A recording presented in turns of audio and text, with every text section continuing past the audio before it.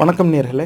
இந்த பதிவில் நம்ம பேச போகிறது மாநில சுயாட்சியை விற்று திங்கும் திராவிடம். ஏன் இப்படி ஒரு தலைப்பு அப்படின்னாக்கா, சில நாட்களுக்கு முன்னால் வந்த ஒரு செய்தி என் கண்ணை கவர்ந்துச்சு. அந்த செய்தி சம்பந்தமாக அது பின்னணி என்ன அப்படின்னு தேடி பார்க்கும்போது சில தரவுகள் எடுத்து வாசிக்க நேர்ந்துச்சு. அப்போ அதை பார்க்கும்போது என் மனசில் தோன்றினது இதுதான். என்னதான் தேர்தல் நேரத்தில் மாநில சுயாட்சியை வென்றெடுப்போம், மாநில சுயாட்சிக்காக போராடுவோம், அதில் இந்த திராவிட கொள்கையில் இந்த ஐம்பெரும் முழக்கம் அப்படின்னு சொல்லிக்கிட்டு மாநிலத்தில் சுயாட்சி மத்தியில் கூட்டாட்சி அப்படின்னு சொல்லி அதை மனப்பாடம் பண்ண வச்சு அனுப்பிட்டு இருந்தாங்க. இந்த திராவிட பாசறை அப்படின்னு ஒன்று நடத்திக்கிட்டு ஹோம்ஒர்க்லாம் கூட அதில் அவங்க கொடுத்துருப்பாங்க அப்படின்னு நான் நினைக்கிறேன். அந்த மாநில சுயாட்சியை அவ்வளோ பெருமை பேசுகிறவங்க அந்த தரவுகள் எல்லாத்தையும் நான் பார்க்கும்போது இவங்க அதையே விற்று தான் திங்கிற முடிவுக்கே வந்துட்டாங்க அப்படிங்கிறது என்னுடைய பார்வை. மற்ற பதிவில் சொன்னது தான் இதுலேயும் சொல்லுவேன். நான் சொல்கிறேங்கிறதுக்காக நீங்கள் எதையும் ஏற்கவும் கூடாது, நம்பவும் கூடாது. நான் என்ன தரவுகளை பார்த்தனோ அதை நான் உங்கள் முன்னாடி கொண்டு வந்து சேர்க்குறேன். யூடியூப்பில் பார்க்குறவங்க நான் இதில் ஸ்க்ரீன்லேயே ஷேர் பண்ணுறேன். பாட்காஸ்ட்டில் கேட்குறவங்களுக்கு அதை நான் வாசித்து காட்டுறேன். நீங்கள் அதை கேட்டுக்கோங்க. அதுக்கப்புறமா நீங்களும் சேர்ந்து சிந்திச்சு பாருங்கள். இது அந்த தரவுகள்லாம் பார்க்கும்போது உங்கள் மனசில் என்ன தோணுதுன்னு. வாங்க நம்ம அந்த தரவுகளை பார்ப்போம். நான் சொன்ன அந்த செய்தி இதுதான். சமூக வலைதளத்தில் இந்த செய்தி கண்ணுக்கு பட்டுச்சு. இந்த மாதிரி தன்னார்வ தொண்டு நிறுவனங்கள், இந்த ஆக்டிவிஸ்டெல்லாம் ஏதோ ஒரு போராட்டம் நடத்துகிறாங்க. இந்த கிராம பஞ்சாயத்து, இந்த பஞ்சாயத்து சார்ந்த சட்டம், பஞ்சாயத்து ஆக்ட்னு ஒன்று இருக்குது. அதில் ஒரு சட்ட திருத்தம் கொண்டு வந்து அரசாணை போட்டு கிராம மக்கள்கிட்ட இருந்து அவங்களுடைய ஆட்சி அதிகாரத்தை அரசு பறிக்குது. இது மக்களாட்சி தத்துவத்துக்கு எதிரானது அப்படின்லாம் இருந்துச்சு. அதுவும் குறிப்பாக இந்த அறப்போர் இயக்கம் அப்படிங்கிற ஒரு இயக்கமும் இந்த போராட்டத்தில் இதை முன்னெடுத்து நடத்துகிற இயக்கம் அது. பொதுவாக இந்த அறப்போர் இயக்கம்ங்கிற இந்த குழு இந்த ஊழல் செய்திகளெல்லாம் வெளியில் கொண்டு அதை அவங்க விமர்சிச்சுக்கிட்டு இருப்பாங்க.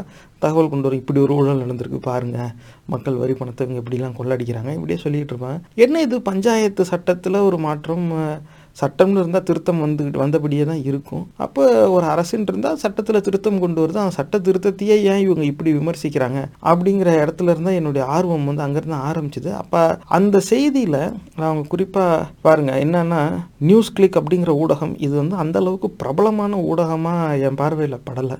இருந்தாலும் அந்த செய்தி என்ன அப்படின்னா, activist slam DMK for diluting local body powers through panchayat act amendments. The activists criticized the DMK government for demanding more powers from the center but diluting the powers of panchayat. அப்படி இருக்கு. அதில் பல தனிநபர்களுடைய கருத்து பதிவாயிருக்கு.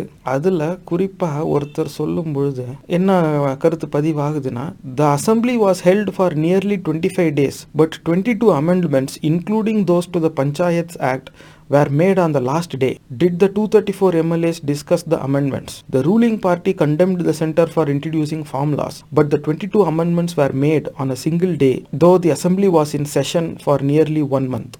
அப்போ 25 நாள் இங்கே சட்டமன்றம் நடந்திருக்கு. அதில் கடைசி நாளில் மட்டும் 22 சட்ட திருத்தத்தை கொண்டு இவங்க நிறைவேற்றுறாங்க. ஏன்னா அவங்கக்கிட்ட பெரும்பான்மை இருக்குது. கூட்டணி கட்சி இல்லாமையே தனி பெரும்பான்மையும் அவங்கக்கிட்ட இருக்குது. அப்படி இருக்கிறதுனால எது சொன்னாலும் உடனே எல்லோரும் கை தூக்கிடுவாங்க, அது நிறைவேற்றப்படும். ஆனால் இது முன்னாடியே அறிவித்து இருந்தாங்கன்னா விவாதம் நடந்திருக்கும்.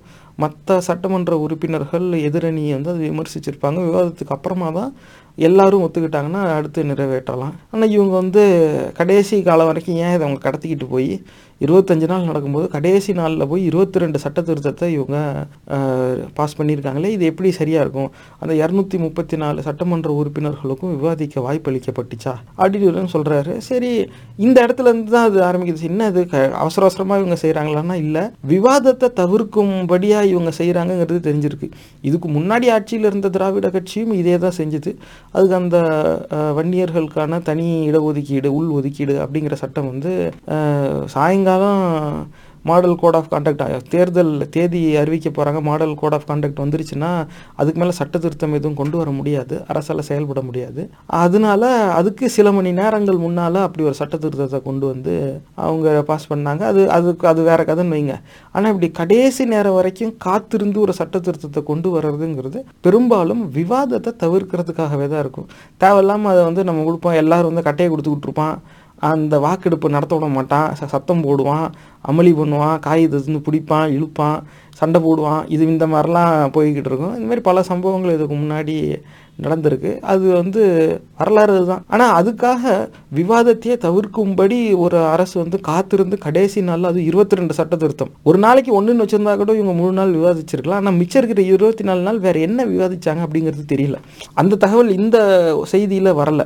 ஒருவேளை மொத்தமாக அவங்க செஞ்ச சட்ட திருத்தம்ங்கிறது, நாங்கள் 400 சட்ட திருத்தம் செஞ்சோங்க 25 நாளில், கடைசி நாளில் 22 சட்ட திருத்தம் செஞ்சோம், அதை மட்டும் எடுத்துக்கிட்டு இவங்க இப்படி பேசுகிறாங்கன்னு கூட சொல்லலாம். உண்மை என்னன்னு தெரியாது. ஆனால் இந்த இடத்துல சந்தேகம் ஆரம்பிச்சுது. அப்போ ஏன் விவாதத்தை தவிர்க்கும்படி இவங்க சட்ட திருத்தத்தை கொண்டு வராங்கன்னா அதுக்குள்ளே என்ன உள்குத்து இருக்கா இல்லையா அப்படிங்கிற சந்தேகம் வந்துச்சு. சரி, அப்போ இந்த பஞ்சாயத்து ஆக்டில் அமெண்ட்மெண்ட் கொண்டு வந்துட்டாங்க. அதில் தான் இப்போ இந்த இயக்கம் போராட்டின இந்த ஆக்டிவிஸ்ட்டுக்கு வந்து அதில் தான் ஒரே வருத்தம். அவங்க எப்படி கொண்டு வரலாம், அதனால் மக்களோட அதிகாரம் போச்சு. என்ன போச்சு, முதல்ல இந்த சட்ட திருத்தம் என்ன அப்படின்னு நான் தெரிஞ்சுக்க விரும்பினேன். அப்போ சட்ட திருத்தம்னாவே ஸ்டேட் கவர்மெண்ட் அந்த சட்டமன்றத்தில் அதை வந்து ப்ரப்போஸ் பண்ணி அதை வந்து எல்லோரும் வாக்கெடுப்பு வைப்பாங்க. ஏன்னா எந்த கட்சி ஆட்சியில் இருக்கோ அவங்களுக்கு எப்படியும் பெரும்பான்மை இருக்கோ அவங்க கை தூக்கிடுவாங்க, நிறைவேற்றப்படும்னு சொல்லிடுவாங்க. அதுக்கப்புறமா அந்த சட்ட திருத்தத்தை ஆவணப்படுத்தி அதன் அடிப்படையில் ஒரு அரசாணை பிறப்பிக்கப்படும். அந்த அரசாணை எல்லாத்தையும் தொகுத்து ஒரு கோப்பில் வச்சுருப்பாங்க. அது பேர் தான் கெசட்டுன்னு சொல்லுவாங்க. எல்லாமே அந்த அஃபிஷியலாக அப்ரூவ் ஆன அந்த கவர்மெண்ட் ஆர்டர்ஸோட ஒரு கம்பைலேஷன் தான் கெசட்டு. கெசட்டில் பப்ளிஷ் ஆகிடுச்சு அப்படின்னாக்கா அது வந்து அஃபிஷியல் கவர்மெண்ட் ஆர்டர் இஷ்யூட் அப்படிங்கிறது அதோடைய பொருள். அப்போ அந்த கெசட்டில் என்ன இருக்குது, என்ன அமெண்ட்மெண்ட் அப்படி கொண்டு வந்தாங்க அப்படின்னு பார்த்தா, இந்த அமெண்ட்மெண்ட்டை பாருங்கள், தமிழ்நாடு கவர்மெண்ட் கெசட் இதில் இருக்குது. மே 26, 2022, May 26, 2022 இந்த வருஷம் இப்போ ரீசெண்டாக தான் இந்த அமெண்ட்மெண்ட் வந்திருக்கு. இப்போ இந்த இதில் வந்து நிறைய அமெண்ட்மெண்ட் இருக்குது. அதில் குறிப்பாக இந்த தமிழ்நாடு பஞ்சாயத் அமெண்ட்மெண்ட் ஆக்ட் 2022 அப்படின்னு சொல்லி இவங்க சில அமெண்ட்மெண்ட் போட்டிருக்காங்க. அது என்ன அமெண்ட்மெண்ட் அப்படின்னு பார்த்தா, an act further to amend the Tamil Nadu Panchayats Act 1994 be it enacted by the Legislative Assembly of the State of Tamil Nadu in the 7th third year of the Republic of India as follows. This act may be called the Tamil Nadu Panchayats Amendment Act 2022. It shall come into force at once. In section 104 of the Tamil Nadu Panchayats Act 1994, hereinafter referred to as the Principal Act, in subsection 1, for the expression by the inspector, the expression by the inspector or by any other officer authorized by the government in this behalf shall be substituted. For the first and second provisos, the following proviso shall be substituted, namely, provided that in making a transfer under this subsection, the inspector or any other officer authorized by the government may issue such general or special directions as may, in his opinion, be necessary for the purpose of giving due effect to such transfer. In section 106 of the Principal Act, the following proviso shall be added, namely, provided that in the case of secretary of a village panchayat, the power under this section shall be exercised by an officer authorized by the government in this behalf. அப்போ இப்படி வருது. அப்போ ஒரு அதை எந்த இடத்துல இதை inspector செய்யலாம் அப்படின்னு இருக்கோ அந்த இடத்துல இன்ஸ்பெக்டர் செய்யலாம். இன்ஸ்பெக்டர் இல்லாமல் any other officer authorised by the government, அப்போ மாநில அரசால் நியமிக்கப்பட்ட வேறொரு அதிகாரியும் செய்யலாம் அப்படின்னு கூட சேர்க்குறாங்க. அப்போ ஒரு பொறுப்பு என்ன குறிப்பிட்ட அதிகாரி எந்த பதவிக்கிட்ட இருக்கோ அது அந்த பதவிக்கிட்ட மட்டும் இல்லாமல் இன்னொரு பதவிக்கிட்டையும் அதே பொறுப்பை கொடுக்கறது, ஒரு பவரை வந்து ஷேர் பண்ண வைக்கிறாங்க. நீ செய்யலாம், கவர்மெண்ட் வேணும்னா இன்னொரு ஆஃபீஸரையும் அதுக்கு டெலிகேட் பண்ணலாம் அப்படிங்கிறாங்க. அடுத்தது வந்து ப்ரொவைடட் தேட் அந்த இன்னொரு அந்த ப்ரொவிசோ ஒரு கிளாஸ்க்கு கீழே சப் கிளாஸ் வரும், அதை வந்து இவங்க ரீப்ளேஸ் பண்ணுறாங்க, மாற்றி அமைச்சிருக்காங்க. என்னென்னா, provided that in making a transfer under this subsection, the inspector or any other officer authorized by the government may issue such a general or special directions. அப்போ இந்த பணி நியமனம் ட்ரான்ஸ்ஃபர் மாற்றணும், வேறு இடத்துக்கு நியமிக்கணும் அப்படின்னாக்கா அதுக்கும் வந்து அந்த அதிகாரமும் அந்த இன்ஸ்பெக்டர் அப்படிங்கிற அந்த அதிகாரிக்கிட்ட இருக்குது. அது இல்லாமல் அந்த இடத்துல இதே மாதிரி other officer authorised by the government. அப்போ ஏற்கனவே ஒரு அதிகாரிக்கிட்ட இருக்கிற பொறுப்பு அந்த அதிகாரிக்கிட்ட மட்டும் இல்லாமல் அரசால் நியமிக்கப்பட்ட இன்னும் மற்றொரு அதிகாரிக்கும் அது இருக்கலாம் அப்படிங்கிற மாதிரி இதில் சேர்க்குறாங்க. கடைசியாக என்ன வருதுன்னா, provided that in the case of secretary of a village panchayat, the power under this section shall be exercised by an officer authorized by the government in this behalf. அதில் என்னென்னா, அது குறிப்பாக அந்த செக்ரட்டரிங்கிற பதவி, இந்த பஞ்சாயத்து செக்ரட்டரி அப்படின்றவங்க அந்த பதவியை பொறுத்தவரை of a village panchayat, the power under this section, இந்த செக்ஷன் இந்த தலைப்புக்கு கீழே இருக்கிற அந்த அதிகாரம் யாருதுனாக்கா by an officer authorized by the government in this behalf. அப்போ அரசால் இதுக்காகவே நியமிக்கப்பட்ட அதிகாரிக்கு தான் அந்த அதிகாரம் இருக்குது. அப்போ ஏற்கனவே ஒரு அதிகாரி கிட்ட இருக்கிற அதிகாரத்தை அரசால் இன்னொரு அதிகாரி நியமித்து அவங்களுக்கு கொடுக்கலாம் அப்படிங்கிறாங்க. வேற ஒரு அதிகாரத்தை எடுத்து இந்த குறிப்பாக இந்த செக்ரட்டரி சம்மந்தப்பட்ட இந்த அதிகாரம், இந்த பஞ்சாயத்து செக்ரட்டரிங்கிற பதவி சம்மந்தப்பட்ட அதிகாரம் வந்து அரசால் நியமிக்கப்பட்ட அதிகாரிக்கு தான் இருக்கும் அப்படிங்கிறாங்க. இதிலிருந்து என்ன புரிஞ்சுக்க முடியுதுன்னா, ஏதோ ஒரு இடத்துல ஒரு அதிகாரம் வந்து அரசுக்கு வேண்டியவங்க அங்கே வந்து போகணும் அப்படிங்கிறத இவங்க எதிர்பார்க்குறாங்கங்கிறது தானே தெரியுது. எண்ணம் வந்து நல்லெண்ணமாக இருக்கலாம், பின்னாடி காரணம் வந்து நல்லது கெட்டது அது வந்து இதை பார்த்து நம்ம முடிவு செய்ய முடியாது. ஏற்கனவே ஒரு பதவி இருக்குது, ஒரு இன்ஸ்பெக்டருங்கிறவர் தான் அதை செய்யணும். இன்ஸ்பெக்டர் இல்லாமல் மாநில அரசு நியமிக்கிற ஒரு அதிகாரியும் செய்யலாம் அப்படிங்கிறவங்க வராங்கன்னா, அப்போ அந்த ஒரு குறிப்பிட்ட அதிகாரம் ஒரே அதிகாரி கிட்ட மட்டும் இருக்கக்கூடாது அப்படிங்கிற ஒரு எண்ணத்தின் வெளிப்பாடாக தான் இந்த மாற்றத்தை நான் பார்க்குறேன். ஆனால் இந்த கிளாஸ் வந்து இந்த கிளாஸ் செக்ஷன் 104 அப்படின்னு இவங்க பொதுவாக இந்த இடத்துல சொல்லிடுறாங்க அமெண்ட்மெண்ட்டு.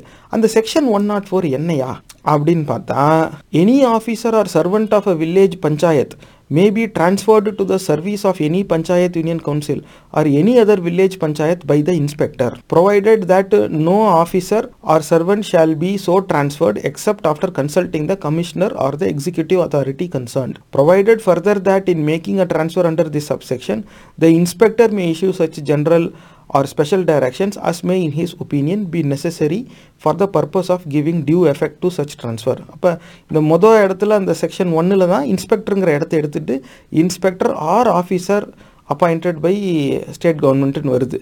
அப்போ any officer or servant of a village panchayat may be transferred. அப்போ ஒரு கிராம பஞ்சாயத்தில் இருக்கிற ஒரு அதிகாரியை பணியிட மாற்றம் செய்கிறது வந்து இன்ஸ்பெக்டர் மட்டும் இல்லாமல் மாநில அரசு நியமிக்கிற இன்னொரு அதிகாரிக்கும் அந்த அதிகாரம் இருக்குது அப்படிங்கிறாங்க.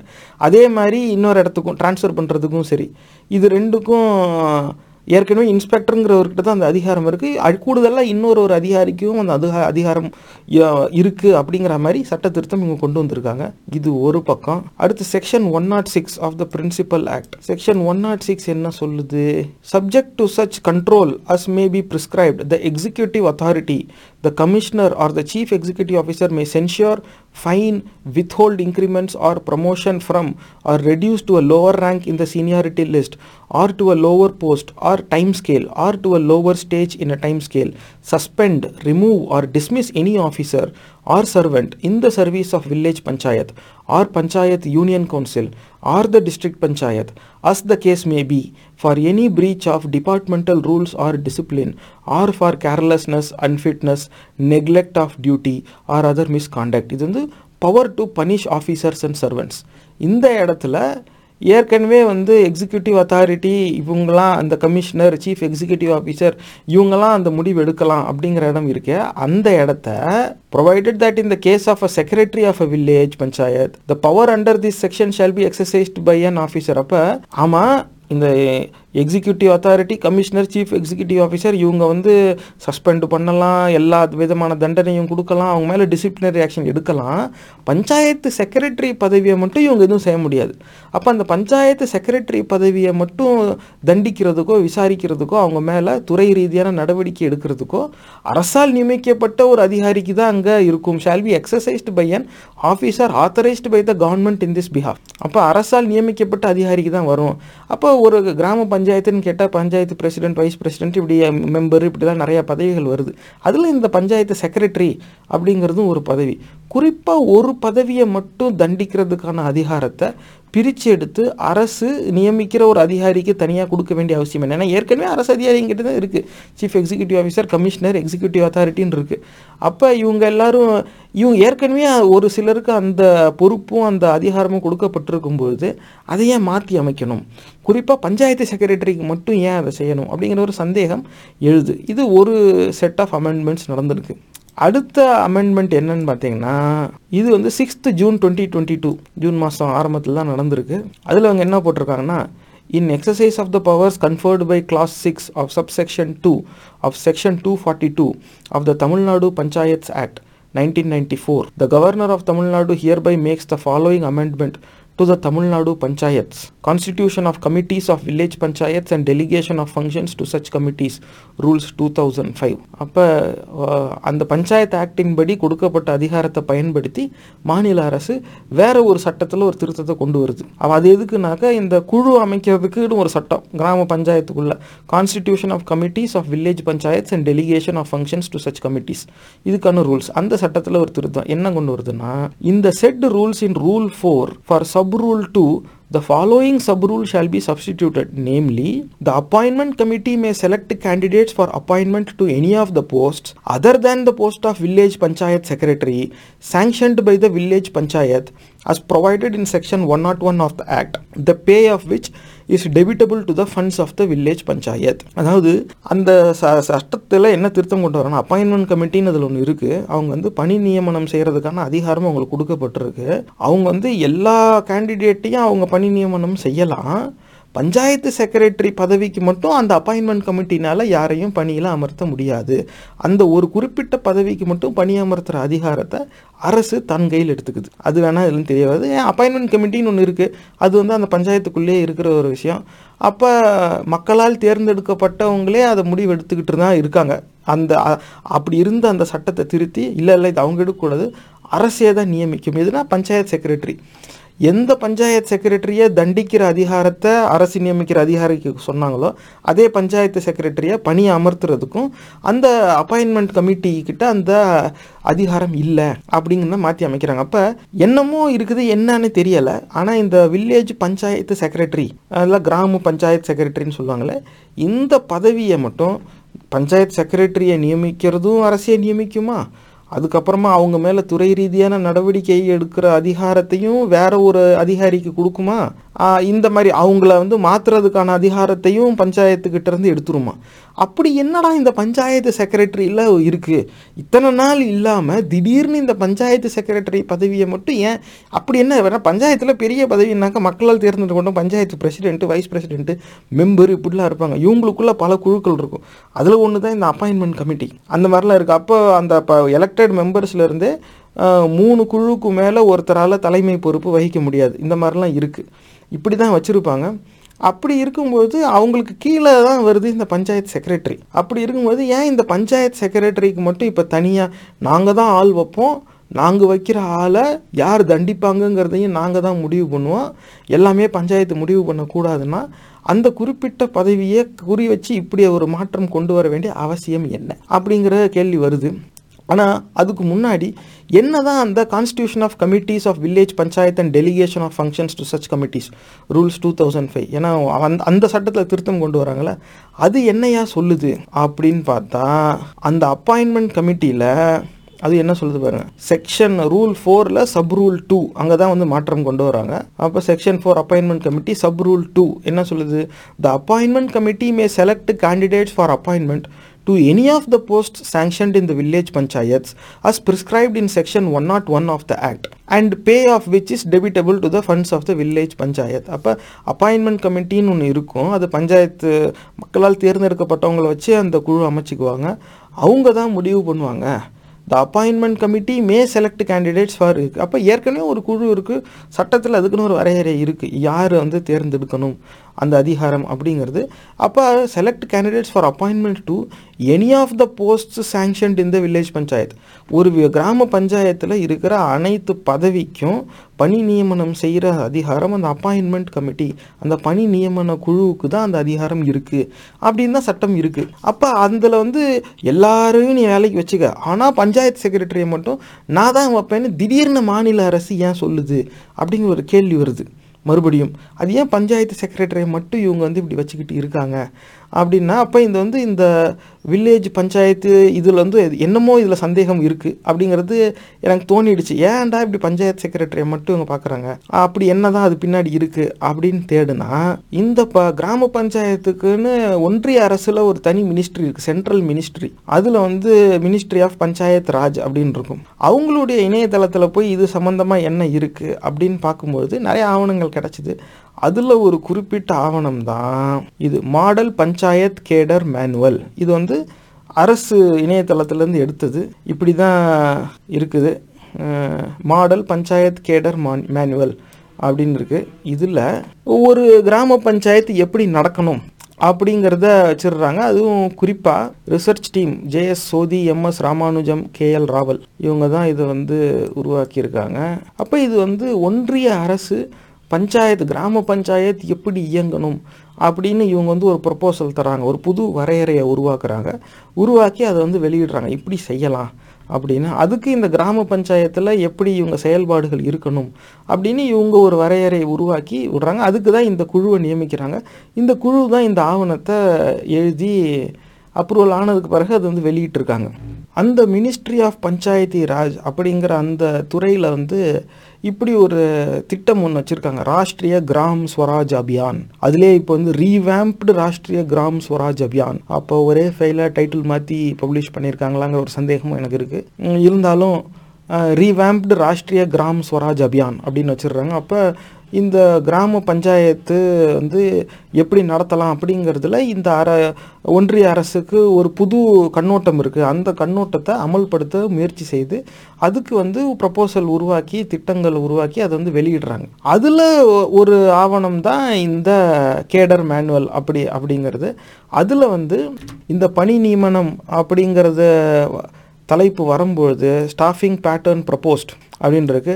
அதில் எப்படி என்ன அதிகாரியை எந்த பதவியில் வைக்கணும், அந்த அதிகாரியோட பொறுப்பு என்ன, ரோல்ஸ் அண்ட் ரெஸ்பான்சிபிலிட்டிஸ் அப்படின்னு சொல்லுவாங்க. அந்த பகுதியில் job descriptions of the recommended functionaries அப்படிங்கிற தலைப்பில் these are the recommended duties of the staff as per the PRI guidelines.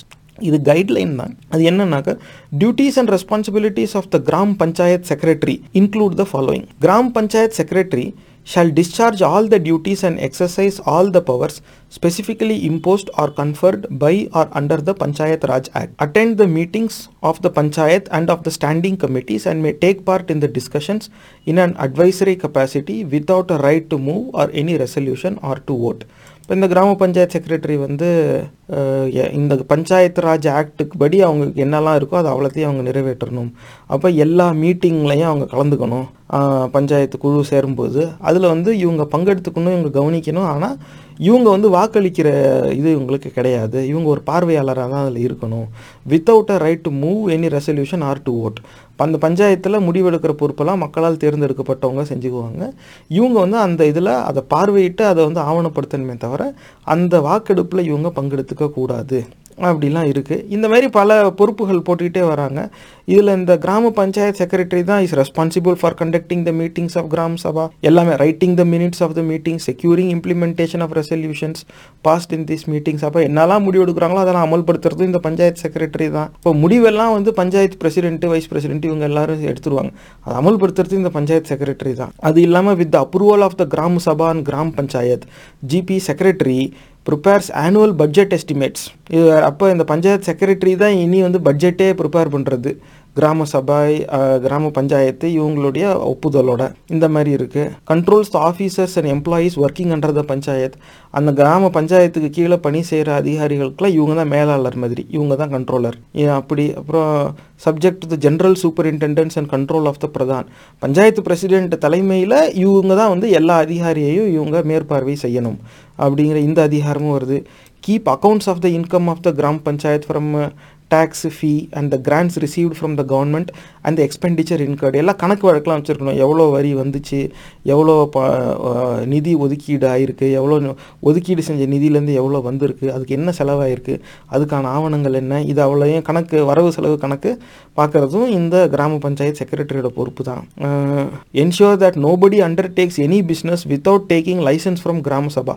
கிராம சபையிலேருந்து அந்த லைசன்ஸ், அந்த உரிமம் வாங்காமல் யாருமே எந்த பிஸ்னஸும் எந்த வேலையும் எடுத்து செஞ்சிடக்கூடாது. அதுக்கப்புறமா maintain register containing family wise details. கிராமத்தில் இருக்க எல்லா குடும்பங்களுடைய தகவல் எடுத்து வச்சுக்கணும்.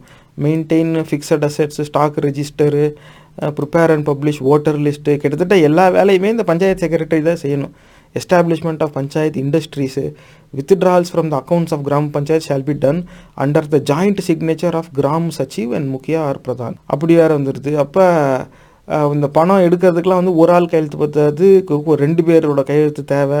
இது அவ்வளவும் இருக்குது. இவங்க அப்போ இந்த ஒருத்தராக முடிவெடுத்து இந்த கிராம பஞ்சாயத்தில் கணக்கு வழக்கு பார்த்து பணத்தை எடுத்துலாம் செலவழிச்சிட முடியாது. Prepare muster roll make payments either by cheque or cash for all the kinds of expenditure authorise by. அப்போ பஞ்சாயத்து என்னெல்லாம் முடிவு எடுக்குதோ, இந்த செலவு செய்யணும், இப்படி ஒரு திட்டம் இருக்குது, இதை செய்வோம் அப்படின்னாக்க செக் காசோலையாவோ பணமாவோ ரொக்கமாவோ வந்து பேமெண்ட் பண்ணுற பொறுப்பு இந்த பஞ்சாயத்து செக்ரட்டரி. அப்போ எவன் எந்த கான்ட்ராக்ட் எடுத்தாலும் பஞ்சாயத்து செக்ரட்டரிகிட்ட தான் போய் கை ஏந்தி நிற்கணும். அவன் தான் காசு கொடுப்பான் உனக்கு, அவன் தான் அவனுக்கு பேமெண்ட் ஆஃபீஸர். இவ்வளவும் இருக்குது. அப்போ responsible of safe custody of the panchayat fund, பஞ்சாயத்துக்கு ஒதுக்கீடு செய்கிற நிதிக்கெலாம் அவங்க தான் பொறுப்பு. யார்? பஞ்சாயத்து செக்ரட்டரி. இப்படி வந்துக்கிட்டே இருக்குது. பல இது இருக்குது. நேரத்தின் காரணமாக நான் அத்தனையும் உங்களுக்கு வாசித்து காட்டலை. இப்படி பொருளாதார ரீதியாக அந்த பஞ்சாயத்துடைய செயல்பாடுகளுடைய கட்டுப்பாடு இந்த பஞ்சாயத்து செக்ரட்டரி அப்படிங்கிற பதவிக்குள்ள இருக்குது. ஒரு கண்ணோட்டத்தில் நான் விசாரித்த வரைக்கும் ஏற்கனவே பஞ்சாயத்து செக்ரட்டரிக்கு இந்த மாதிரியான பொறுப்புகள் தான் இருக்குது. என்ன முடிவெடுக்கிறதெல்லாம் அவங்களுக்கு மேலே முடிவெடுத்துருவாங்க, செயல்படுத்துறது மட்டுமே தான் இருக்கும். இதில் இவங்களை மீறி எந்த முடிவும் எடுத்துட முடியாதுங்கிற மாதிரியான பொறுப்புகள் இந்த இடத்துல கொடுத்துருக்கு. GP secretary shall demand and collect the money levied by the gram panchayat in the form of taxes fees and deposit in panchayat account. அப்போ வரி வசூல் செய்கிற அதிகாரமும் இந்த பஞ்சாயத்து செக்ரட்டரி கிட்ட இருக்குது. அப்போ பஞ்சாயத்து செக்ரட்டரி வந்து இவ்வளோ வரி நீ இந்த மாதிரி நீ கட்டணும் எல்லாரும் அப்படின்னு முடிவெடுத்து பஞ்சாயத்து செக்ரட்டரி வந்து கேட்டால் கட்டி தான் ஆகணும். எங்களுக்கு பஞ்சாயத்து பிரசிடென்ட் தெரியும், நாங்கள் பஞ்சாயத்து வைஸ் பிரசிடென்ட்டோட ஒன்று விட்ட சித்தப்பா மகன், இப்படிலாம் வந்து அங்கே எதுவும் சொல்லிக்கிட்டு இருக்க முடியாது. ஏன்னா அந்த அதிகாரம் இந்த பஞ்சாயத்து செக்ரட்டரி கிட்ட வந்துடுது. அப்போ எல்லா டெபாசிட்டும் கீப்பிங் டெபாசிட்ஸ் இந்த national savings certificates and encashing them, பணம் சம்மந்தமான எல்லா இதுவுமே இந்த பஞ்சாயத்து செக்ரட்டரி தான் செய்கிறாங்க. நான் விசாரித்த வரைக்கும் ஏற்கனவே அந்த மாதிரியான பொறுப்புகள் இந்த பஞ்சாயத்து செக்ரட்டரி கிட்ட தான் இருக்குது. Maintain cash book and books of accounts. அப்போ சரி, அப்போ வரவு செலவு எவ்வளோ நிதி ஒதுக்கீடாவதோ அதை எப்படி செலவு செய்யலாம் அப்படிங்கிற ஒரு எண்ணம் யாருக்கு இருக்குமே ஆனாலும் இந்த பஞ்சாயத்து செக்ரட்டரியோட ஒப்புதலும் பங்களிப்பும் இல்லாமல் அவங்களால எதுவுமே செய்ய முடியாது அப்படிங்கிறது இருக்குது. இது ஒரு விதத்தில் வந்து காட்டுது. சரி, அப்போ பஞ்சாயத்து இந்த திட்டத்தின்படி ஒன்றிய அரசு இந்த ரீவேம்ப்டு அந்த பேர் வேறு ரீவேம்ப்டு ராஷ்ட்ரிய கிராம் ஸ்வராஜ் அபியான் RGSA, இந்த கிராம் ஸ்வராஜ் அபியானில் இப்படிலாம் கிராம பஞ்சாயத்து நடக்கணுங்க அப்படின்னு ஒன்றிய அரசுன்னு சொல்லுதான். சமூக நீதிக்கு சம்மந்தமான எல்லாத்தையும் அகற்றிட்டு தான் இதில் போட்டிருக்கான். அது நம்ம வேறு பதிவில் கூட பேசுவோம். ஆனால் இது உள்ள வாசித்தவங்கிற முறையில் சொல்கிறேன். ஆனால் அந்த ரீவேம்ப்டு இதில் இவங்க என்ன சொல்கிறாங்கன்னா ஒரு புதிய ஆட்சி செயல்பாட்டு முறை வந்து இவங்க வரையறை செஞ்சு கொடுக்குறாங்க. இது ஒரு ப்ரப்போசல், இப்படி செய்யுங்க அப்படின்னு சொல்லி. அதில் இந்த பஞ்சாயத்து செக்ரட்டரிங்கிற பதவிக்கு கூடுதலான பொறுப்பும் அதிகாரமும் வழங்கப்பட்டிருக்கு. குறிப்பாக பொருளாதாரம் சம்மந்தப்பட்ட எல்லா பொறுப்பும் அதிகாரமும் இந்த பஞ்சாயத்து செக்ரட்டரி கிட்ட குமிஞ்சிருக்கு. அப்போ வெறும் பஞ்சாயத்து செக்ரட்டரி வந்து இனி வந்து இதுவே வந்து ஒரு இடத்துல புரிய வச்சிருது. அப்போ எல்லா பொறுப்பும் பஞ்சாயத்து செக்ரட்டரி கிட்ட போகுதுன்னா பஞ்சாயத்து செக்ரட்டரியை கைக்குள்ளே வச்சுருந்தா பஞ்சாயத்தே நமுழுது. இதுதான் அங்கே உண்மை. அப்போ புரியுது. அப்போ ஏன் அப்போ அதனால தான் இந்த அமெண்ட்மெண்ட் என்ன வருது பாருங்கள். பஞ்சாயத்து செக்ரட்டரியை இன்ஸ்பெக்டர் ட்ரான்ஸ்ஃபர் பண்ணிடக்கூடாது, அரசால் நியமிக்கிற அதிகாரி முடிவெடுப்பார். அப்புறம் பஞ்சாயத்து செக்ரட்டரிக்கு எதிராக துறை ரீதியான நடவடிக்கை, அவங்களை கண்டிக்கிறதோ அவங்களை தண்டனை தர்றதோ அதையும் அரசால் நியமிக்கப்படுற ஒரு அதிகாரி முடிவெடுப்பார். அதுக்கப்புறமா பஞ்சாயத்து செக்ரட்டரிக்கு யாரை பணி நியமனம் செய்யணுங்கிறதையும் பஞ்சாயத்து முடிவு செய்யக்கூடாது, அதை அரசு முடிவு செய்யும். இவ்வளவும் இதில் செய்ய காரணம் என்னென்னா இந்த பஞ்சாயத்து செக்ரட்டரி கிட்ட இப்படி ஒரு அதிகார குவியல் வந்து இருக்குது. அப்போ சரி, இந்த அதிகார குவியல் இருக்குதுங்கிறதுனால இவங்க செய்கிறாங்களே அப்படின்னாக்கா இது வந்து இப்போ மினிஸ்ட்ரி ஆஃப் பஞ்சாயத்து ராஜுங்கிறது ஒன்றிய அரசோட அவங்க சென்ட்ரல் மினிஸ்ட்ரி, அவங்களே கைட்லைன் கொடுத்துட்டாங்க. அப்புறமா அந்த கைட்லைன் படி பஞ்சாயத்து செக்ரட்டரிக்கு தான் எல்லா பொறுப்பு வருது, அதிகாரம் அதிகமாக வருது. அப்போ நமக்கு வேணும்படி செயல்படணும்னா பஞ்சாயத்து செக்ரட்டரி எல்லாம் நம்மளாக இருக்கணும். அப்போ அந்த எண்ணம் உடைய ஆட்சி அரசு என்ன செய்யும்னாக்க அது அந்த பஞ்சாயத்து செக்ரட்டரிக்கு நம்மக்கிட்ட அடிமையாக இருக்கிறவங்க தான் அந்த இடத்துல போய் உக்காரணும். எவனையாவது அந்த இடத்துல கொண்டாந்து விட்டுவிட்டோம்னா அவன் நம்ம பேச்சை கேட்காம அவன் வேறு ஏதாவது ஊருக்கு நல்லது செய்கிறேன்னு செஞ்சால் கட்சிக்கு ஏது பணம். அப்போ இந்த ஒரு நிலைப்பாடு அங்கே வந்துடுது. அதனால தான் இவங்க செய்கிறாங்கன்னு புரிஞ்சுக்க முடியுது. ஆனால் இது மேலே எனக்கு என்ன சந்தேகம் வந்துச்சுன்னா, மாநில அரசு எல்லா இடத்துலையும் ப்ரொப்போஸ்டு ஸ்ட்ரக்சருங்கிறான், கைட்லைனுங்கிறான், ப்ரொப்போஸ்டு ஸ்ட்ரக்சர், ப்ரொப்போஸ்டு இது எல்லாம் ப்ரொப்போஸ்டுன்னு இருக்குதுன்னா இதை வந்து அவங்க முன்மொழிகிறாங்க, அவங்க முன்வைக்கிறாங்க. அது ஒரு கருத்தாக இப்படி ஒரு வரையறை இருக்குதுங்க, இதையும் செய்யுங்க. ஏன்னா இது வந்து அவங்களும் ஒன்றிய அரசும் ஒரு அரசாணையாக இதை பிறப்பிக்கலை. அந்த அந்த மினிஸ்ட்ரி தான் அதை ரிலீஸ் பண்ணுது. அதில் எந்த இதுவும் இல்லை. இதுக்கான பொறுப்பும் மினிஸ்ட்ரி தான் எடுத்துக்குது. அதுலேயும் மாறுபட்ட கருத்து கிடையாது. ஆனால் இது ஒரு அரசாணை பிரசுரிக்காமல் இவன் வந்து இது ஒரு ப்ரொப்போஸ்டு ஸ்ட்ரக்சர், இந்த ப்ரொப்போஸ்டு கைட்லைன்ஸ் இந்த மாதிரி இவங்க சொல்லும்போது சந்தேகம் வருது. ஏன் இவன் ப்ரப்போஸ் பண்ணுறான்? அப்போ ஒருவேளை இந்த முடிவு எடுக்கிறதெல்லாம் ஒன்றிய அரசுக்கிட்ட இல்லையோ அப்படிங்கிற ஒரு சந்தேகம் வந்துச்சு. அப்போ இந்த மாதிரி சந்தேகம் வந்தால் உடனே நம்ம என்ன செய்யணும்? அரசியலமைப்பு சட்டம் என்ன சொல்லுது, கான்ஸ்டிடியூஷன் என்ன சொல்லுது அப்படின்னு தான் நம்ம போய் பார்க்கணும். அந்த கான்ஸ்டிடியூஷனில் இப்போ state list, union list, concurrent லிஸ்ட்டுன்னு இருக்குது. அப்போ ஸ்டேட் லிஸ்ட்டில் என்ன தலைப்புலாம் வருதோ இது அவ்வளவும் மாநில அரசுடைய அதிகாரம், பொறுப்பு. அதில் ஒன்றிய அரசு தலையிட முடியாது. யூனியன் லிஸ்ட்டுன்னு என்ன வருதோ அது அவ்வளவும் ஒன்றிய அரசுடைய பொறுப்பு, அதிகாரம். அதில் மாநில அரசு தலையிடலாம் முடியாது. இவங்க ஒருத்தருக்கு ஒருத்தர் ரெக்கமெண்டேஷன், ரிக்வெஸ்ட் வேணால் வச்சுக்கலாமே தவிர அது அவங்களுடைய அதிகாரம். கன்கரண்ட் லிஸ்ட்டுன்னு வருது. இது 2 பேருக்குள்ள ஷேர்டு டாபிக். அப்போ அவங்களும் முடிவு எடுக்கலாம், இவங்களும் முடிவு எடுக்கலாம். அப்போ அரசியலமைப்பு சட்டத்தின்படி கன்கரண்ட் டாபிக்ஸில் ஒன்றிய அரசுடைய முடிவு கடைசியாக ஓங்கி நிற்கும். ஒன்றிய அரசு ஒரு முடிவு எடுத்துச்சுன்னாக்க மாநில அரசு முடிவையும் மீறி அது எடுக்கப்பட்டிருந்தால் அந்த முடிவு தான் செல்லும். அப்படி தான் இருக்குது. அப்போ ஆனால் அது வந்து ஷேர்டு, இவங்களும் மாற்றங்கள் கொண்டு வந்துக்கலாம் அப்படிங்கிற மாதிரி இருக்கும். அதில் அந்த ஸ்டேட் லிஸ்ட்டில் இப்போ இந்த கான்ஸ்டிடியூஷன் ஃபைலில் தான் இருக்கும். ஒரு கண்ட்ரோல் எஃப்ஐ போட்டு ஸ்டேட் லிஸ்ட், என்னடா ஸ்டேட் லிஸ்ட் எங்கே தேடி போய் பார்த்தா இந்த வந்துருச்சு ஸ்டேட் லிஸ்ட்டு. இந்த ஸ்டேட் லிஸ்ட்டில் 5வது point local government, that is to say the constitution and powers of municipal corporations, improvement trust, district boards, mining settlement authorities and other local authorities for the purpose of local self-government or village administration. அப்போ கிராமத்துடைய நிர்வாகம்ங்கிறது state லிஸ்ட்டில் வருது. அப்போ இதை வச்சு அதை முடிவு செஞ்சிட முடியுமா இந்த ஒரு வரியை வச்சே அப்படின்னாக்கா கிடையாது. இது வந்து ஸ்டேட் லிஸ்ட்டில் இருக்குதுங்க. மறுபடியும் ஒரு தடவை பார்த்துக்கோங்க. லிஸ்ட்டு தலைப்பு லிஸ்ட்டு 2 ஸ்டேட் லிஸ்ட்டு. இது கான்ஸ்டிடியூஷனில் இருக்கிறது. பாயிண்ட் 5 அதில் லோக்கல் கவர்மெண்ட்டில் ஆரம்பித்து வில்லேஜ் அட்மினிஸ்ட்ரேஷன் வரைக்கும் மாநில அரசுடைய உரிமை. இப்போ அதுலேயே ஸ்டேட் பாலிசி, அதாவது மாநிலத்துடைய அந்த கொள்கை, அவங்களுடைய இது இருக்குல்ல, directive principles of state policy அப்படின்னு ஒரு தலைப்பு இருக்குது. அந்த directive principles of state policy part 4 கான்ஸ்டிடியூஷனில் ஐட்டம் நம்பர் 40வது புள்ளி என்ன சொல்லுதுன்னா, ஆர்கனைசேஷன் ஆஃப் வில்லேஜ் பஞ்சாயத். அப்போ இந்த கிராம பஞ்சாயத்தை நியமித்து இதை நடத்துறதுக்கான அதிகாரம் மாநில அரசுடையது. The state shall take steps to organise village panchayats and endow them with such powers and authority as may be necessary to enable them to function as units of self-government. சுயாட்சியாக ஆட்சி நடக்கணும் அந்த கிராமத்தில் நடக்கிறதுக்கு இந்த கிராம பஞ்சாயத்துகளை உருவாக்கி அதை நிர்வகிக்கிறது பொறுப்பு, உரிமையும் மாநில அரசுக்கானது. ஆர்கனைசேஷன் ஆஃப் வில்லேஜ் பஞ்சாயத்துங்கிறது ஸ்டேட் லிஸ்ட்டில் இருக்குது. டைரக்டிவ்ஸ் ஆஃப் ஸ்டேட் பாலிசிங்கிறதுலையும் இது வந்து ஸ்டேட்டோடதுன்னு ஒரு இது அரசியலமைப்பு சட்டம் சொல்லுது. கான்ஸ்டியூஷன் ஆஃப் இந்தியா என்ன சொல்லுதுன்னா, வில்லேஜ் பஞ்சாயத்தை பொறுத்த வரைக்கும் ஸ்டேட்டு தாங்க எல்லாமே அப்படின்ருக்கு. இப்போ ஒரு கேள்வி வருது, எல்லாமே ஸ்டேட்டு தானே, அப்போ வந்து இங்கே மாநில அரசுடைய கட்டுப்பாட்டில் தானே வில்லேஜ் பஞ்சாயத்து இருக்கும். அப்புறம் ஏன் மாநில அரசு வந்து இப்படி ஒரு சட்ட திருத்தம் கொண்டு வருது, அதுவும் கிராம பஞ்சாயத்து செக்ரட்டரி சார்ந்து சட்ட திருத்தம் கொண்டு வருது?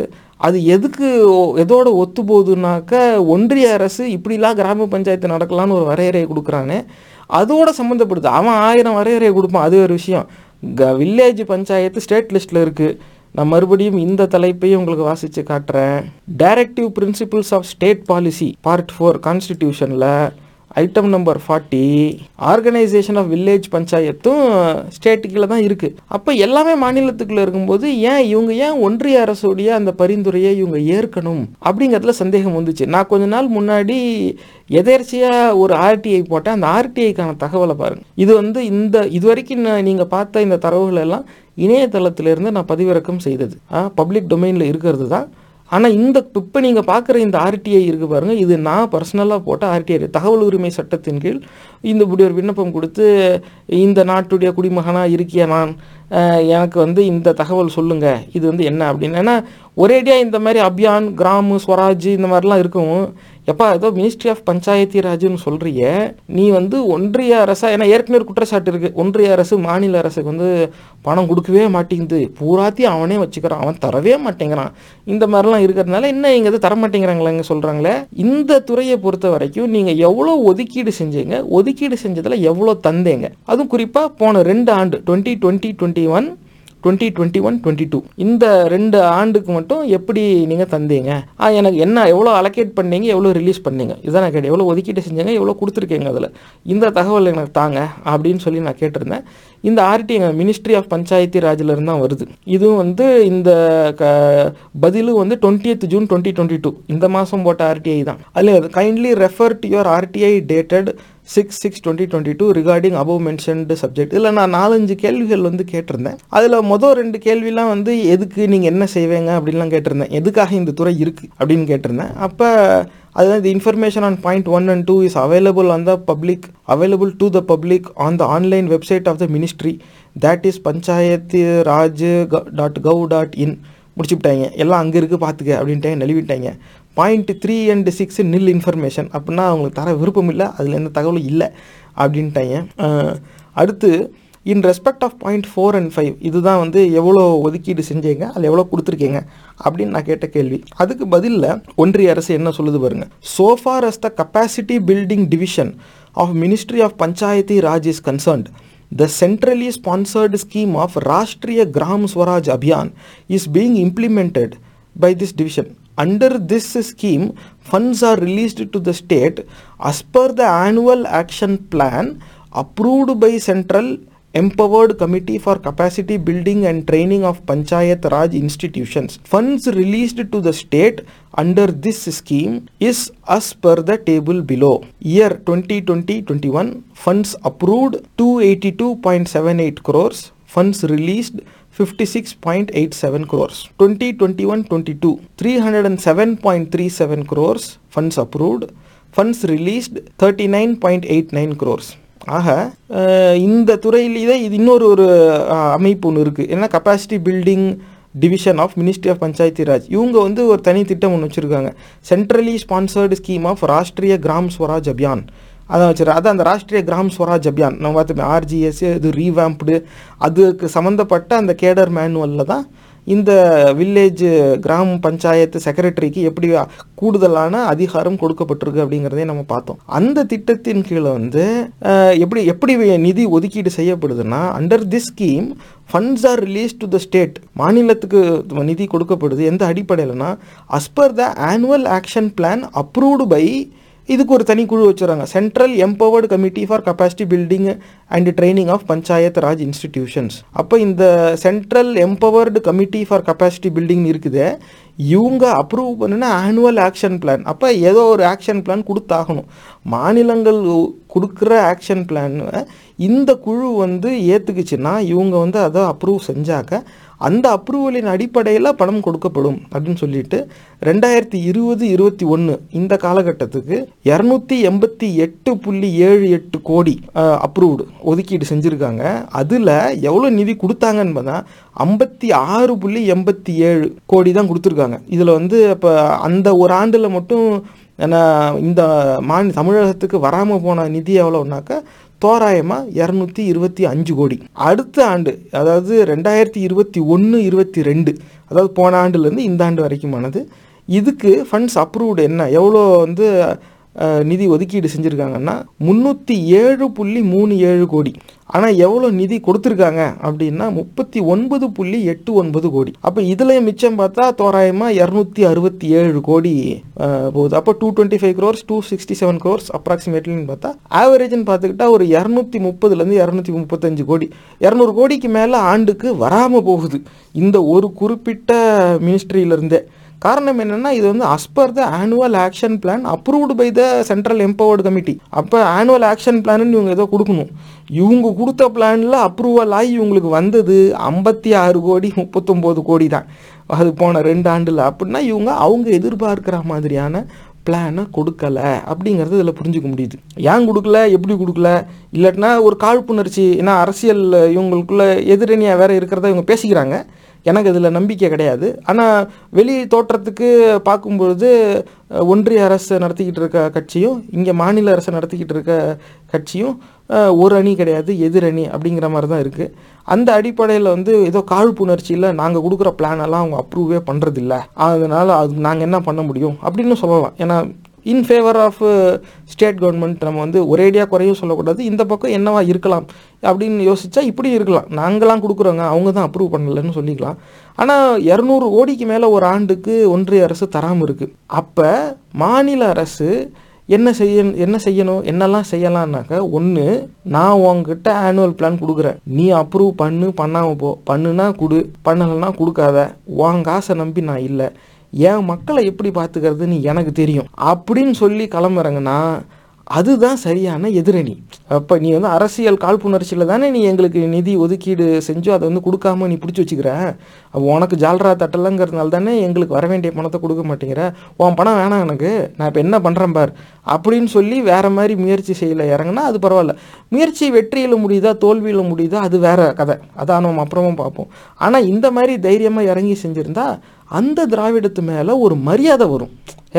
மத்திய அரசு அவன் ஒன்றிய அரசு அவன் தான் அவ்வளோ இதாக கேட்குறான், அவனாம் நம்மளான்னு பார்த்துடலாம்டா, அவனை நம்பி நம்ம இல்லை. ஏன்னா இந்த நாட்டில் அதிகமாக வரி வசூல் செஞ்சு கொடுக்குற மாநிலங்களில் 3 மாநிலங்களில் தமிழகமும் ஒன்று. அப்படி இருக்கும்போது நாடே நம்ம காசில் ஓடுது, நம்மளை பார்த்துக்க நமக்கு தெரியாதா, எல்லாம் நமக்கு தெரியும், நம்ம பார்த்துக்கலாம், அவன் காசை நம்பிலாம் நம்ம இல்லை அப்படின்னு சொல்லி இறங்குறது விட்டுவிட்டு அவன் என்ன திட்டம் வச்சிருக்கிறானோ அதையே இங்கே அமல்படுத்த போய் அதுலேயும் தனக்கு சாதகமாக ஒரு சூழ்நிலை வந்தால் போதுங்கிற நிலைமையில் இப்படி ஒரு சட்ட திருத்தத்தை இவங்க கொண்டு வந்திருக்காங்க.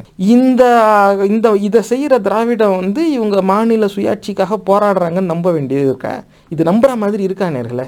நான் உங்ககிட்ட முன்வைக்கிற கேள்வி அதுதான். இவங்க ஒத்து போகிறாங்க, ஒத்து போகலை, இவங்க நட்பு ரீதியாக செஞ்சுக்கிறாங்க, செய்யலை, அதெல்லாம் அவங்க தனிப்பட்ட பிரச்சனை. ஆனால் மேடையில் ஏறி மைக்கு பிடிச்சிட்டாவே நாங்கள் மாநிலத்தில் சுயாட்சிக்காக போராடுவோம், மாநிலத்தில் சுயாட்சி, மத்தியில் கூட்டாட்சி, கூப்பிட்டு உட்கார வச்சு மனப்பாடம் பண்ணி ஹோம்ஒர்க்கெல்லாம் கொடுத்து அனுப்பிக்கிட்டு இருந்தாங்க பாசறைங்கிற பேரில். ஆனால் இந்த பக்கமாக இவங்க மொத்த சுயாட்சியவே அங்கே ஒன்றிய அரசுக்கிட்ட, ஏன்னா பொறுப்பு அதிகாரம் அரசியலமைப்பு சட்டத்தின்படி மாநில அரசுக்கு தானே இருக்குது. வில்லேஜ் பஞ்சாயத்து ஸ்டேட் லிஸ்ட்டில் இருக்குது, டைரக்டிவ்ஸ் ஆஃப் ஸ்டேட் பாலிசியில் ஆர்கனைசேஷன் ஆஃப் வில்லேஜ் பஞ்சாயத்துன்னு இருக்குது. ஒன்றிய அரசு நினைச்சாலும் இது எதுவும் செய்ய முடியாது. அப்படி இருக்கும் பொழுது ஒன்றிய அரசுடைய பரிந்துரையை இங்கே அமல்படுத்த வேண்டிய காரணம் என்ன? வருஷத்துக்கு 200 கோடி போதுப்பா, அப்போ 5 ஆண்டுக்கு பார்த்தா 1000 கோடி அப்படியே போகிறதா? 1000 கோடி வரணும், இவங்களுக்கு 1000 கோடி வரணுங்கிறதுக்காக இங்கே இருக்கிற 8 கோடி மக்களை விற்று திங்கிற இந்த திராவிடத்தை இதுக்கு மேலே நம்பலாமா தமிழர்களே? இது நான் வந்து இந்த திராவிட பற்றாளர்கள்ட்ட கேட்க விரும்புகிறது இதுதான். அறிவட்ட முண்டங்களா, நீங்கள் திராவிடத்துக்கு வாக்களிக்கிறேன்னு ரொம்ப பெருமை பீத்துனதால எந்த நிலையில் வந்து இங்கே தமிழகம் நிற்குதுன்னு பாரு. இந்த திராவிடம் தான் இறங்கி அடித்து ஆடுறாரு. அப்புறம் வேற என்ன போடுவாங்களே, என்ன கவ்வை கொடுத்து அடித்தாங்க. இந்த தம்புநெயிலெல்லாம் பார்க்கணும், இந்த திராவிட பற்றாளர்கள் நடத்துகிற இந்த யூடியூப் சேனல்ஸில் நீங்கள் பார்த்துட்டா இவங்க அப்படி இறங்கி அடித்தாங்க, சல்லியாக நொறுக்கினார்கள். தரமான சம்பவம், இதுதான் தரமான சம்பவம். அற்ப பணத்துக்காக தமிழர்களுடைய நம்பிக்கையை வித்து திங்கிற திராவிடத்தை இதுக்கு மேலே தமிழர்கள் நம்பணுமா? இதுதான் நாங்கள் முன்னாடி வைக்கிற கேள்வி. இதில் வந்து இந்த வயசானவங்க கிட்ட நான் வைக்கிற கேள்வி வந்து, எல்லாரும் ஓட் பண்ணணும், யாரும் ஓட்டே பண்ண மாட்டேன்றா, more than 60% are not voting, உங்களெல்லாம் திருத்தவே முடியாது, it is every citizen's responsibility, இத்தனை வருஷமாக வாக்களிக்கிறது கடமைன்னு சொல்லி போய் வாக்களிச்சிய நீ வாக்களித்த திராவிடம் எந்த லட்சணத்தில் செயல்படுது? அறிவு இருக்கா உனக்கு? இதுக்கு அப்புறமாவது சூடு சோரணை இருக்கிறவன் இதை பற்றி யோசிப்பான். நீ வாக்களிக்கிறது கடமைன்னு நம்புறதுக்காக ஒட்டுமொத்த மாநிலத்தையுமே இங்கே வந்து ஒருத்தன் விற்று தின்னுக்கிட்டு இருக்கான். இந்த நிலையில் நீ இந்த மக்களை கொண்டாந்து விட்டுருக்கிய. ஐயா, பிற மொழியாளர்களுக்கு அவங்க ஆளுங்க இருக்காங்க, புரியுதுங்களா? தமிழகத்தில் அவங்களும் இருக்கிறாங்க, மாறுபட்ட கருத்து கிடையாது. ஆனால் அவங்க தானே ஆட்சியில் இருக்கிறாங்க. மற்ற ஊடகத்திலாம் வந்து பேசும்பொழுது எங்கள் ஆளு தான் பெரிய எல்லா பதவியிலையும் இருக்காங்க, எல்லாமே எங்கள் ஆளுங்க தான் அவங்க சொல்லிக்கிறாங்க. அப்போ அவங்களுக்கு உதவுறதுக்கு பிற மொழியாளர்களுக்கு ஆட்சி பொறுப்பில் அதிகாரத்தில் இருக்கிறவங்களே அவங்க தான். அதனால் அவங்க செஞ்சுக்குவாங்க. தமிழர்களுக்கு செய்கிறதுக்கு யார் இருக்கா? நீ கிராம பஞ்சாயத்துலேருந்து ஒரு குறிப்பிட்ட பதவிக்கு மட்டும் இவங்களை வந்து நாங்கள் தான் வைப்போம், இவங்களை தண்டிக்கிற அதிகாரமும் நாங்கள் போடுற அதிகாரிக்கு தான் உண்டு, இவங்களை யாரும் மாற்றவும் கூடாது. என்ன இந்த ஒரு அதிகாரியை மட்டும் இப்படி செய்கிறானேன்னு பார்த்தா ஒன்றிய அரசுலன்னு சொல்கிற இந்த அதிகாரிக்கிட்ட தான் எல்லா பொறுப்பும் வரணும் அப்படின்னு சொன்னதும் இவனு உடனே சரி நமக்கு தான் இவ்வளோ பணம் வரல. ஏன்னா இந்த ஆர்டிஐ சொல்லுது இவ்வளோ ஒதுக்கீடு செஞ்ச பணத்தில் இவ்வளோ தான் வந்திருக்கு. அப்போ ஒரு கண்ணோட்டத்தில் இவ்வளோ பணம் வீணாகுது, அந்த பணத்தை நமக்கு வர வேண்டிய பணம், அதை நம்ம எப்படியாவது வாங்கணுமே. அது சரி, பணம் வாங்கணுங்கிறதுக்காக மாநில சுயாட்சியை விட்டு கொடுக்கறது எப்படி ஒரு நியாயமாக ஏற்புடைய காரணமாக? அது சிந்திச்சு பாருங்க. பணம் வரணும் தான், அதெல்லாம் அதில் மாறுபட்ட கருத்து கிடையாது. அப்படி இருக்கும்போது வில்லேஜ் பஞ்சாயத்து ஸ்டேட் லிஸ்ட்டில் இருக்கிற இது மாநில அரசுடைய பொறுப்பு, உரிமை. அப்படி இருக்கும்போது அற்ப பணத்திற்காக அதை விட்டு கொடுக்குற ஒரு திராவிடம் மாநில சுயாட்சிக்காக போராடுற திராவிடம்னு நம்பணுமா? அறிவானா? இனி எத்தனை நாளைக்கு இந்த திராவிடத்தை நம்பி தமிழர்கள் ஏமாந்துக்கிட்டே இருக்கிறது? அப்போ இது ஒவ்வொன்றா எடுத்து பார்க்கும்போது தான் தெரியுது. இப்போ கேள்வி என்ன வருதுன்னா, இந்த மாதிரி எத்தனை ஆண்டுகளாக இந்த தமிழகத்தை வித்து தின்னு இருக்கு இந்த திராவிடம்? இதுதான் நான் கேட்க விரும்புகிற கேள்வி. ஏன்னா இது ஏதோ 1-2 அங்கங்கே தெரியுது. இது என்ன சுற்றி முற்றி பார்த்தா ஒரு ஆண்டுக்கு 200 கோடி தான். அரசு செலவு பண்ணுற பணம் ஆயிரக்கணக்கான கோடி, அது பெரிய தொகையாக போகும்.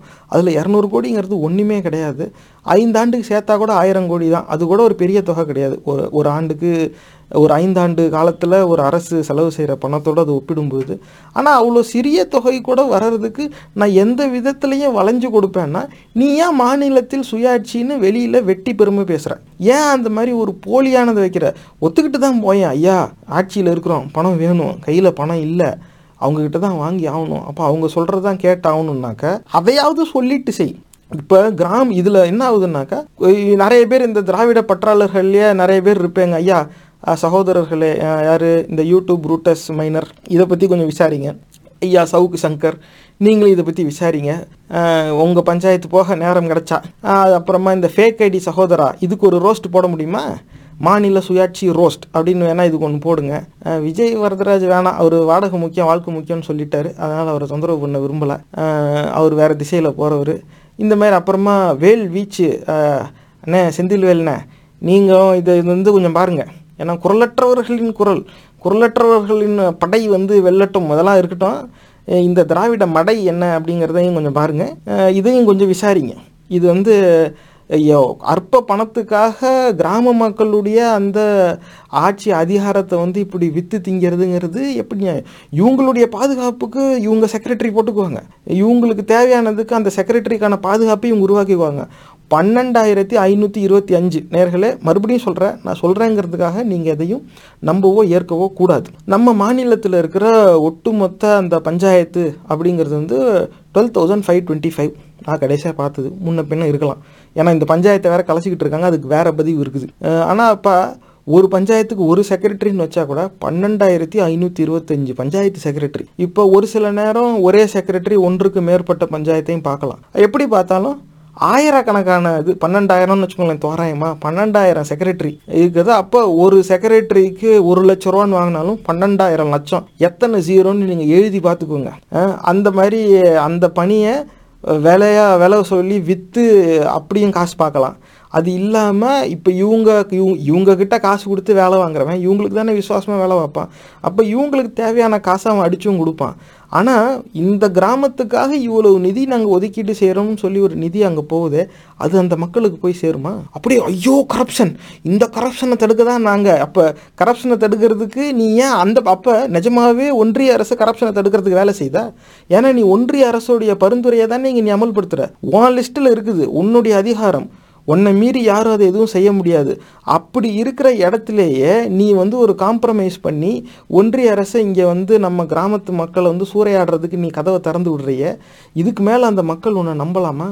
இன்னும் எத்தனை பேர் நம்பிக்கிட்டு இருக்காங்க திராவிடத்தை? அப்படின்னா என்னன்னே அதுங்களுக்குலாம் தெரியாது. ஆனால் திராவிட கட்சிக்கு தான் வாக்களிப்பாங்க. ஏதோ 1-2 அவங்களாம் இறந்து பல ஆண்டுகள் ஆகுது, அந்த தலைவர் பேரை சொல்லி நான் இவங்க கட்சிக்கு தான் வாக்களிப்பேன். எப்படி ஒரு குருட்டு நம்பிக்கையில் உங்களுக்கு இன்னும் வாக்களிச்சுக்கிட்டு இருக்காங்க.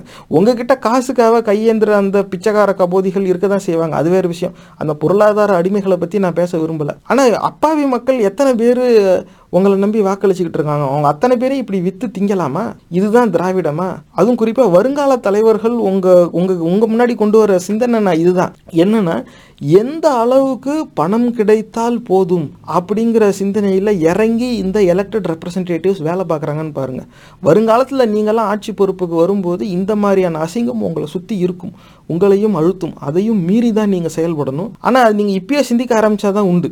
இப்படி மாநிலத்தில் சுயாட்சி, மத்தியில் கூட்டாட்சின்னு பெருமை பேசிக்கிட்டு மாநிலத்துடைய கட்டுப்பாட்டில் இருக்கிற துறையிலேயே ஒன்றிய அரசு அதுவும் மனித குலத்துக்கே ஒவ்வாத கொள்கையை கொண்ட ஒரு கூட்டத்தை உள்ளே விட்டு சாப்பிட விடுதே, அதுவும் கிராமத்து மக்களை. இந்த மாதிரி தமிழர்களை வித்து திங்கிற திராவிடத்தை இதுக்கு மேலே தமிழர்கள் நம்பியே தீரணுமா? சிந்திச்சு பாருங்க.